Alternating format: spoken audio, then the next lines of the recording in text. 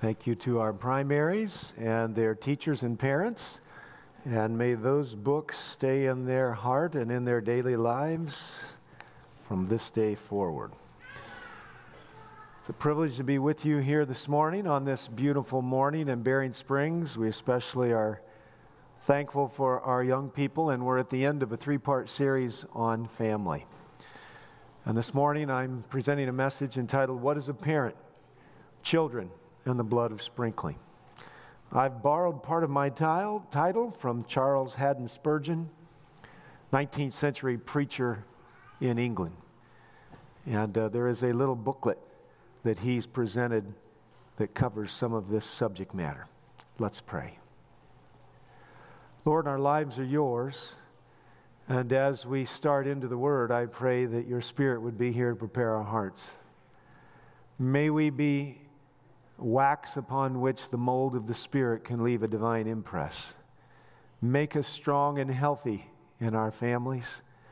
And may we be good stewards of the chief stewardship of our lives, which is people, especially little people. And now, Lord, we look to you to make this moment into all that it can be alone through you. In Jesus' name, amen. This morning, I want to remind us that there is, if we could bring the slides up, there is a experience that we are still celebrating as a people. Every quarter we celebrate the Lord's Supper. We call it the communion service. It is an ongoing representation of this Old Testament festival that we call the Passover. And that was to be perpetually celebrated. It was the salvation of the children of God, and it was the salvation of the firstborn children, and the firstborn of the beast, by the way. This morning, I want us to understand how important it is that we keep the cross ever before us. There was no blood put on the threshold, only across the top and on the sides. And every time a child walked through that house, they were to be reminded of the centrality of the love of God and the provision of Jesus for our salvation. Several years ago, Tom Brokaw wrote a book, The Greatest Generation. He's an elderly gentleman now. Obviously, many of us know him as a news commentator. In his book, he summarized 7 significant points of the generation that came through the era of World War II. Those 7 points I think it would be worthy for us to reflect on for a few minutes. And I'm doing this for a reason, because if indeed it was the greatest generation, then perhaps we ought to be aiming for a generation that's built on the strengths of what it was and what we can be. I was listening on talk radio not long ago, and I heard the presenter talk about the generation of heroes, or the hero generation. That's where we're headed. An army of youth rightly trained does need to be rightly trained.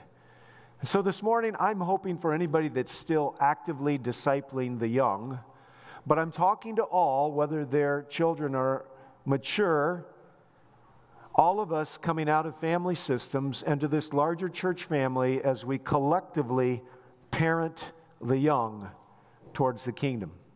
But what are these 7 principles? The first is personal responsibility. In the Depression age, everybody carried a part. There was no loafing. As soon as you were old enough to do something, you were doing it. Resilience was required, and resilience was acquired. When we raise our children without age-appropriate responsibility, we are robbing them of that which will make them strong in an age which will require it. The world is unraveling. So many are giving up. Mental health is a plague, especially amongst the young, but it doesn't have to be. We can teach them to be conquerors, not to be conquered. And that's our goal. Humility or modesty. You know, I can remember as a child coming up through what I would definitely call the lower end of the middle class. And I can remember driving that old tan Chevy station wagon, 1974 Chevy station wagon, big 350 V8 engine in it. And as I was sitting in the back this morning thinking, I thought to myself, you almost never ever hear a car backfire anymore. Does anybody know what a backfire is? All right? You know, it's when all the gas doesn't get burned in the pistons, in the chambers, in the cylinders, and it finds its way to the exhaust system, and there it accumulates until the point of ignition, and boom! And some backfires are so big they blow open holes in your muffler. It's kind of embarrassing. I was out walking here in the church the other day, and I heard a car going down the road backfiring. You just don't hear it anymore. Who drove cars that backfired? Poor people. There's something about being poor that helps you know that it's not wealth that makes you who you are. And for those of you that are a little bit better well-heeled and have a little bit more money, don't use it all on your kids. As a matter of fact, don't use more than you should, because it's not safe to give your kids a lot of things. It is safe to give them a lot of opportunities. But make sure your kids grow up knowing that they're not the center of the world and that God Himself has a claim on them, work ethic, kind of related to personal integrity. You know, it's hard these days to find people who will even show up to work. Our kids not only should not just be showing up to work, but they should be doing whatever their hand finds to do with all their heart, with all their mind, and with all their strength. Are we teaching our young people this? It should continue, of course, to be taught in the home, but it should also be taught at school. There are some parents who have thought that when the kids are running the vacuum cleaner at school, that somehow they're missing out on something. You need to stop and think again. Keeping a job takes hard work. Making a marriage work is hard work. Just about anything you do is built on the concept of your work ethic. And the lazy person is the fearful person. That's why the Bible says that the lazy person can hardly get the spoon to his mouth. And he says, there's a lion in the streets, but the righteous go out and meet the lion. That's who you want your kid to be. When we look at commitment, they made promises and they kept their promises. Sometimes at exceptionally high price. There's an element to not quitting that's important. And so what does that mean? That means for most of us, we've been in situations where we want to quit. But when it's the difference between survival and not surviving, you don't quit, which means life teaches you to stay in the game because life itself might ebb away. This is what this generation went through. And so, you know, if something happened in the middle of the winter on those Dakotan plains or in those Indiana fields, you might have to go out and start the tractor when it's 20 degrees below zero. And it might not start very well. They didn't back then. It's in the age that preceded, it was in the carburetor age, not the delivery of fuel injection. And it was in the age of points and timing, not electronic ignitions. Things were hard, and making them work was hard. But commitment, integrity. When you made a promise, you kept a promise. And in all of these things, there's a common thread, and that is sacrifice. But I would hate to pass up the one that is so easily overlooked today, and that is frugality. You know, we live in an age where sometimes people say, well, it's not worth my time. We're in the throwaway age. But throwing things away and being careless with what's provided is not good for the character, let alone the pocketbook. Waste not, want not is what people were taught. And there used to be an age when you filled your plate with what was on the table and you were glad to get a second serving if it was available. But in this day and age, we throw away a lot of food. So I'm really kind of encouraging you to go back to the values that created a societal fabric, a character of a nation. If Brokaw can call it the greatest generation, then maybe it would be good for us to recognize that bringing back some of those old ways. It's not easy. It's hard to teach people to work. We're so distracted with so many opportunities, but maybe we need to have a few less opportunities and do what we would call the essentials, the rudimentaries. You know, it's important that we understand where the cornerstone is. So let's move on to the enemies of parenting. I want to move through these fairly quickly. The first is ignorance. Nobody listening to me here today needs to be ignorant. Number one, you had your parents, and you need to be humble enough to recognize all the good that they did. The second is you have the Bible, which is the ultimate parenting book from the beginning to the end, starting with Adam and Eve in the garden. There was a warning. There was love and opportunity. It was a perfect environment. But when they sinned, they did have to experience discipline. They were hastened out of the garden. They had to go through the gruesome experience of sacrificing a lamb and wearing the clothes from the skinning of the animal. Yes, right from the very beginning, all the way through Scripture, you can see embodied in this holy book the principles of how humans should relate to each other. The world has turned their back on those principles, and consequently, we're experiencing societal dysfunction and breakdown. And we shouldn't be surprised. What was good, we call evil. What is evil, we call good. Character is at the heart of every healthy, happy home and every healthy, functioning society. And as character dissipates, so does functionality. And that's where we are today. But it's exceptionally important that we go to the inspired sources, the Word of God, also the Spirit of prophecy. If you have not read the book Child Guidance and you're a parent, woe be unto you, because my people are destroyed for a lack of knowledge, Hosea the prophet said on behalf of God. And it's not just you. Jesus said if you cause one of these little ones to stumble, it'd be better for you to put a millstone on your neck and jump into the sea. So there's something very sober about this journey that ignorance cannot be attached to. We have to examine our own hearts against the experience of the Word of God.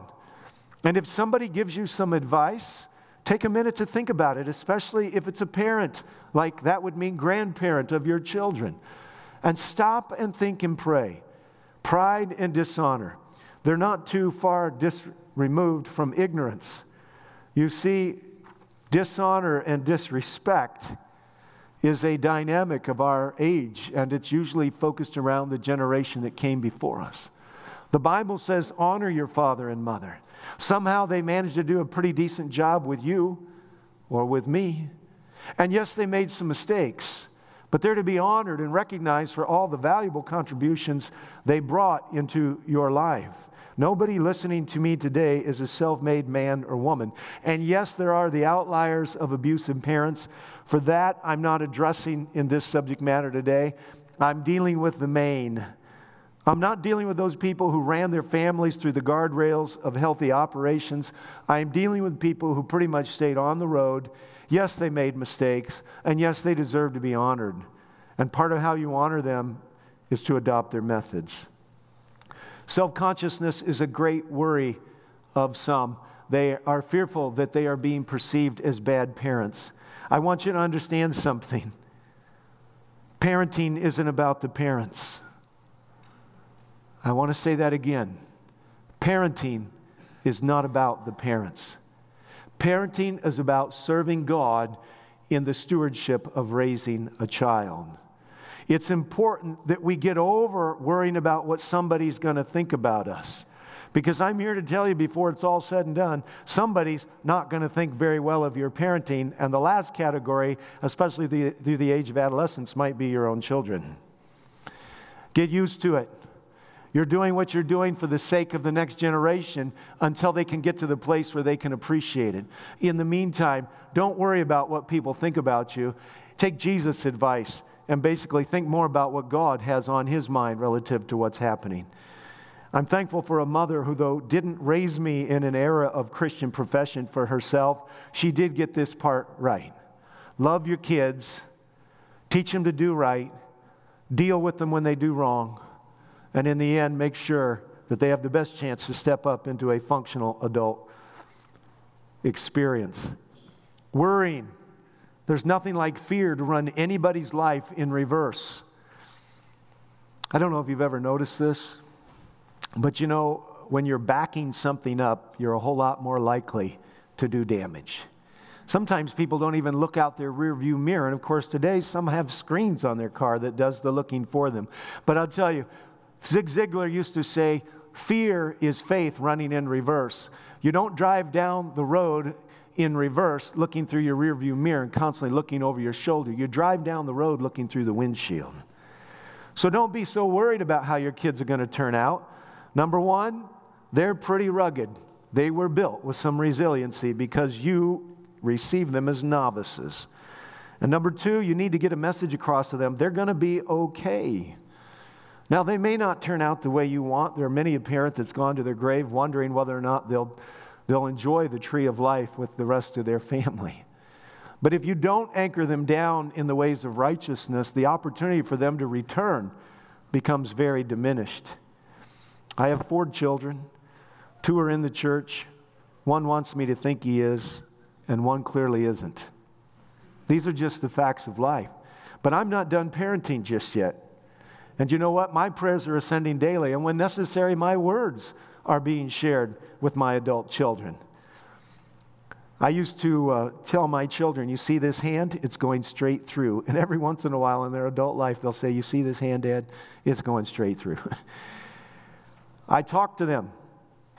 I don't say more than I should. I hope sometimes what I do say they don't want to hear. But I'm still their mother and their father, and I will be their father until the day they die. Until I lose brain function or body and brain function, I'm their dad. And I'm a generation in front of them, which means they're never going to catch up with me on what I know through the education of life. Purposeless parenting. These kids were given to us for a reason. I used to keep on my credenza in my old district a little brochure that said, I work for God. I work for God. I work for His church. I'm serving my family, and I'm in a battle. Psalm 127 says, children are like arrows. What does that mean? What that means is in the battle of life, I'm preparing them to hit the bullseye and the target. They're an extension of my warriorhood. I'm training them to be servants for God now and for the higher service and the higher joy in heaven to come. If my life isn't aimed at the target of working for God, neither will their life be. If your life has no definite purpose and you're just tagging on church to feel a little bit better and not totally surrender that sense of guilt-free freedom, be certain they're not going to be any more attached to it than you were, and with all the opportunities that wealth and education has afforded them, probably they'll be less.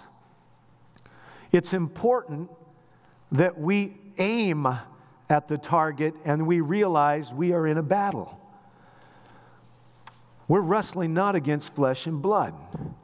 And what we're doing is exceptionally important. Hypocrisy. I want to tell you that there's nothing more inviting than a genuine Christian home. But remember, every kid has a fakeometer, and they know how to calibrate it. And they're either calibrating it saying, no, or they're saying, yep, that's it right there. And I want you to understand that when you're the real deal, the most unreal thing a person can ever run into is phony Christianity. Because the expectations are high and the performance is low. But when somebody runs into a principled Christian who's pressing on the upward way, their hand in the hand of Jesus, people are impressed. Not that they're perfect, but that they're genuine. Our kids need some convictions. And if they don't get them from you, woe to them when they're going through that phase of life when they don't have a conviction against drugs or premarital sex or drinking. They actually need those red lights to go off in their mind and remind them, danger, shouldn't be here. I've been indoctrinated against this. These convictions are elemental to their lives, but if their parents wander through life without any convictions, and they're just kind of gleaning from the church, gleaning from their good-paying jobs, which came standing on the shoulders of a lot of sacrifice, it's exceptionally important that our lives are compellingly committed to the cause of Christ, and that we come out and we engage and we connect. I'm appealing to everybody listening to me, whether it's online or in this audience. Bring your children to the prayer meeting. More of you are doing it. And I want to affirm the ones that are, and I want to appeal to the ones that aren't.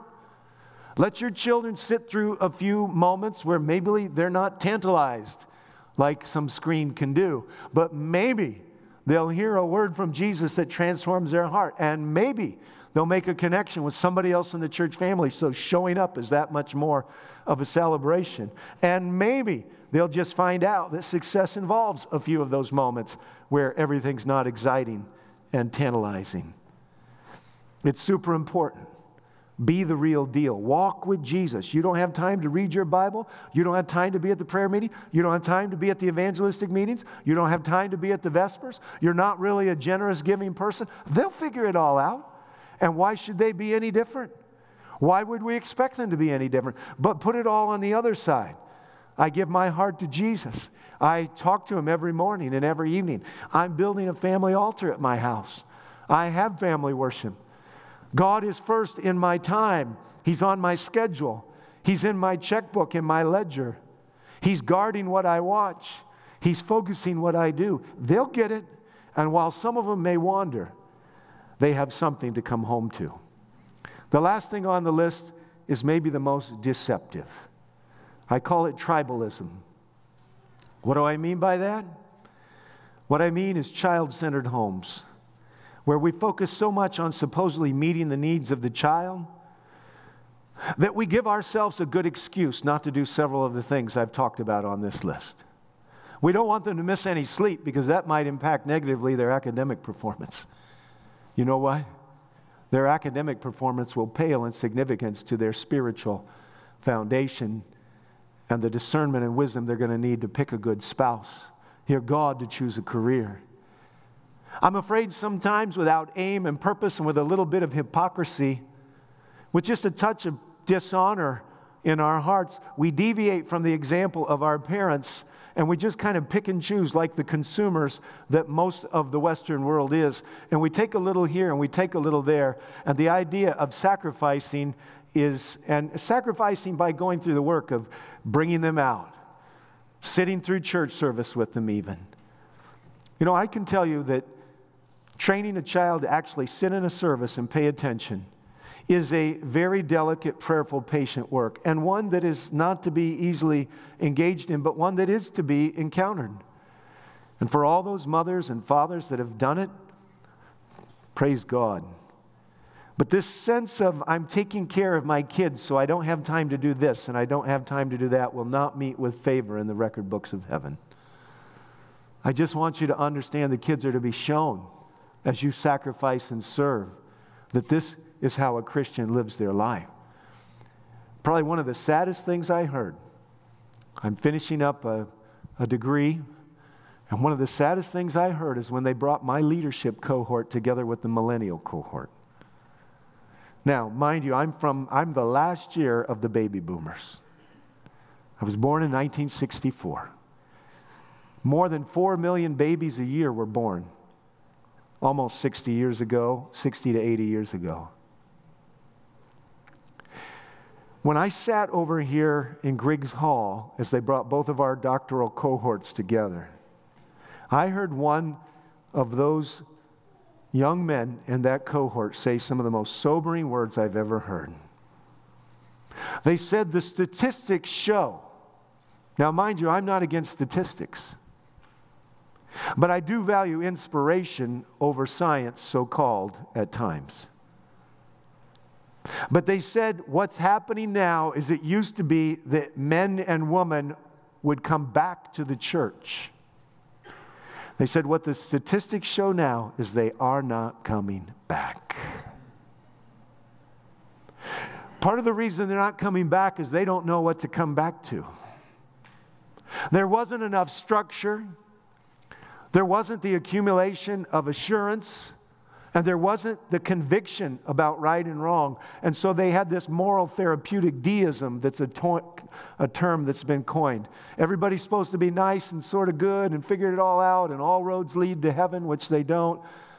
That kind of religion isn't going to do it. It's not going to cut it to get our kids through the rough spots in the world that's upon us and that's coming. And it's not going to get them through the narrow gate and on the narrow way. This tribalism or child-centered parenting that makes the children the center of the home might be their worst enemy. Take your Bibles, if you would, and open them up to the book of Exodus. Exodus chapter 12. On the night of their deliverance, Israel was given a perpetual feast, a celebration, a sign of God's deliverance. Exodus chapter 12, beginning with verse 21. Exodus 12, verse 21. Then Moses called for the elders of Israel, and he said, "Go to them. Go and take for yourselves lambs according to your families, and slay the Passover lamb. You shall take a bunch of hyssop and dip it in the blood which is in the basin, and apply some of the blood that is in the basin to the lintel and the 2 doorposts. And none of you shall go outside the door of his house till morning." I want you to understand how at the end of the 9th plague and on the cusp of the 10th, Jesus shows up in a distinct way to say, "I've done all I can do to reach the Egyptians. I have spoken to them with warning and invitation to repent, and I'm now coming to the last moment where they could, if they would, be saved." And the lamb was taken without blemish. And the 10th plague, the shadows of the destroying angel coming at the evening hour, the hyssop in the bowl, the blood caught in the basin and struck across the top and struck on the sides, not on the threshold, the blood of Christ not to be trampled on, but the doctrine of the cross and the doctrine of atonement. And I want you to look into this artist's rendering and see these kids looking up at what their dad is doing. Obviously, the one on the left is older. His life will be saved. God has made us, as His remnant church, the Christians of this world, but especially at this last hour, they that keep the commandments of Jesus and have His faith. He has made us His firstborn. He has entrusted to us the responsibility of stewarding His estate. The firstborn child would receive 2 portions. So if there were 2 sons, the firstborn would get 2/3.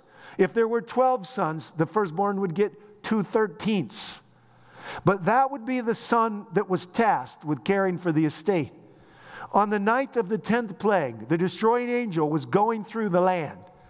And there was going to be death for those that refused the invitation to live. That is God's assurance, the doctrine of the cross and the atonement. I want you to see there are 7 aspects of this. Number 1, it is a national mark, and it is 2, rendered conspicuously. If you walk through Memphis, if you walk through any other city in Egypt in that day, it was completely clear who was living for God and who believed. It was so central. In the raising of our children, we are not to be just one little deviation away from the rest of the world. We're not to be bowing down at their idols. We're not to be watching the same things. I hope none of your kids watched what went on for 29 minutes between the second quarter and the third quarter of the world's biggest sporting event. We are not to be listening and doing as the world does. On that night, there were 3 splotches of blood running down the doors of the house. And when they walked into that house and they closed the door, they were to stay inside. It didn't matter what shriek they heard on the street. It didn't matter how many horses' hooves were moving up and down the alleyways. They were inside, safe in the arms of their dear Savior. And that's where Jesus wants our children. We are to be distinctly different, and we are to be conspicuous without being self-promoting as unique. Yes, indeed, this evening would be the changing evening, but I want you to understand, it's on this evening that God liberates His people. The third thing we should see about this is that it is a saving token, and number 4, the people trusted in it. When they walked into that home and that lamb was roasting with bitter herbs, representing the great cost at which salvation was coming, it was there for them that night from the mortal death of the destroying angel. But it was there in symbol for the eternal deliverance that was coming, and it would be purchased at the great price of Jesus Christ. The people trusted in it. You can't raise your kids without knowing the great provision of the God of heaven to stand by your side, that you are safe in His arms as you trust in Him for your salvation and lead them to the cross. It was to be a perpetual remembrance. Can you imagine every day after the Passover ceremony passing in and out of a house that still had the blood stains on the lintel and the 2 doorposts? And it was to be an all-pervading memory. It was the doctrine of the cross. It was the doctrine of atonement. Verse 23, the Lord will pass through to smite the Egyptians. And when He sees the blood on the lintel and on the 2 doorposts, the Lord will pass over the door and will not allow the destroyer to come into your houses to smite you. And you shall observe this event as an ordinance for you and your children forever. When you enter the land which the Lord is giving you and He's promised, you shall observe this rite. And when your children say to you, what does this rite mean? You shall say, it is a Passover of sacrifice to the Lord, who passed over the houses of the sons of Israel in Egypt when He smote the Egyptians, but He spared our homes. And the people bowed low and worshiped. What is a parent? A parent is an extension of the heart and the hand of God. A parent is someone whose love is often unrequited and unacknowledged. Often, if it is and when it is, there is a period of waiting. A parent is one who, with the soldier-like devotion for God, maintains an affectionate word and an affectionate touch. And yet, with the rigors of understanding that life has some hard moments to pass through, still disciplines, but not as an expression of their own frustration or a relief valve for their own anger. A parent is one who is true to God, understanding that God is looking to see the face of the multiple generations of the young and the old under the tree of life. Yes, a parent is consistent and faithful and teaches their children that it is self-respect, not self-esteem, that is what their parents can give them. The self-esteem will come with the actions that bring and come from obedience.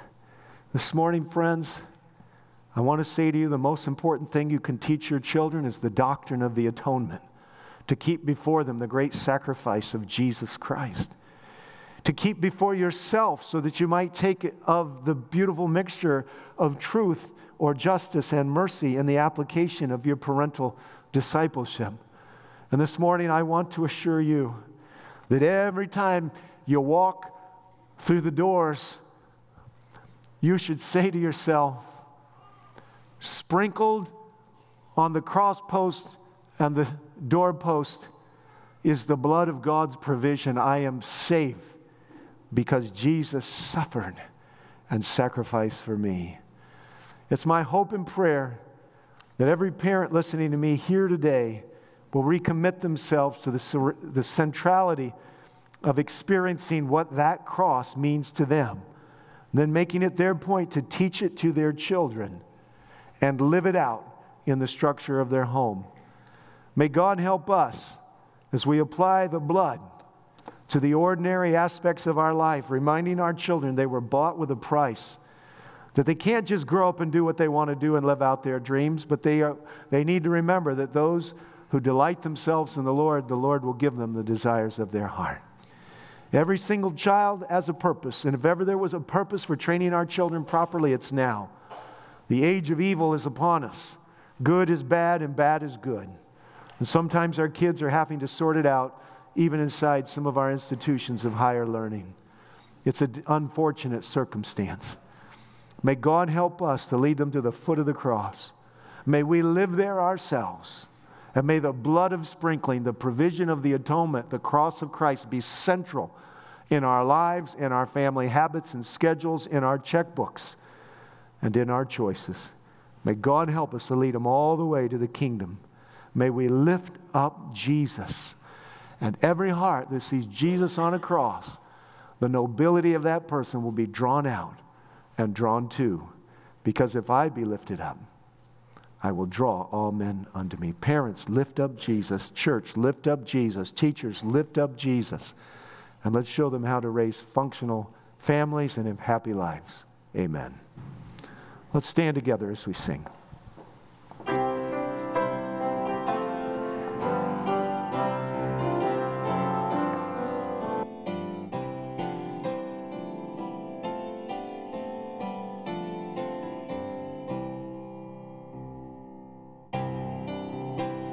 The cross, the love of Christ proclaim, till all the world adore His sacred name.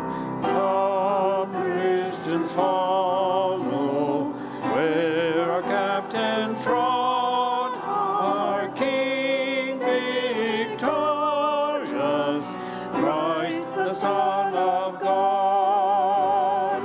Lift high the cross, the love of Christ proclaim, till all the world adore His sacred name. Led on their way by this triumphant sign, the hosts of God in conquering ranks combined.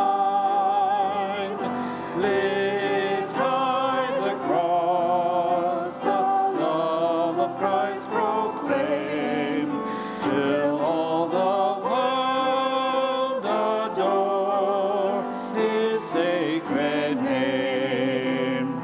All newborn soldiers of the crucified bear on their brows the seal of Him who died. Lift high the cross, the love of Christ proclaim, till all the world adore His sacred name. O Lord, once lifted on the glorious tree, as Thou hast promised, draw us all to Thee. Lift high the cross, the love of Christ proclaim, till all the world adore His sacred name. So shall our song of triumph ever be, praise to the crucified for victory. Lift high the cross, the love of Christ proclaim, till all the world adore His sacred name. Lord, forgive us when the cross has slipped away from its practical convicting power to compel us and convict us onto the road of sacrifice with You. Remind us, Lord, of what a great love exists in Your heart and was exhibited on Golgotha 2,000 years ago. I pray, Lord, that we would bring it into our homes with mutual service between husbands and wives, and children that are taught to serve and honor and respect their parents. May respect be the culture and climate of the home. I'm praying, Lord, the prayer of Isaiah 49:25, Lord, contend with those who contend with us and save our children. I'm praying, Lord, forgive us when we've allowed them to do things that are actually leading them off the narrow path. I'm praying, Lord, the prayer, the admonition of Malachi chapter 4, Lord, that you turn the hearts of the children to the fathers and the fathers to the children before you come and judge the land. And I'm praying, Lord, may we press together May the parents of the young especially know what needs to be cut out of their lives. May they be wise and gracious in how they do it, knowing that an appetite has been formed for it.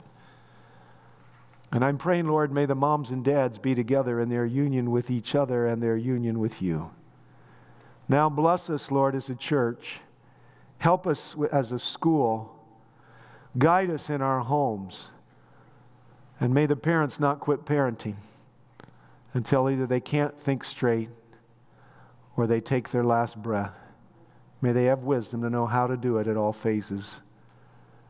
But I pray, Lord, may the children remember they are to honor their father and their mothers. And may we honor those that have come before us as our spiritual fathers and mothers too, I pray, by coming back to the basics and honoring inspiration in our methods. In Jesus' name I pray, amen. Please be seated.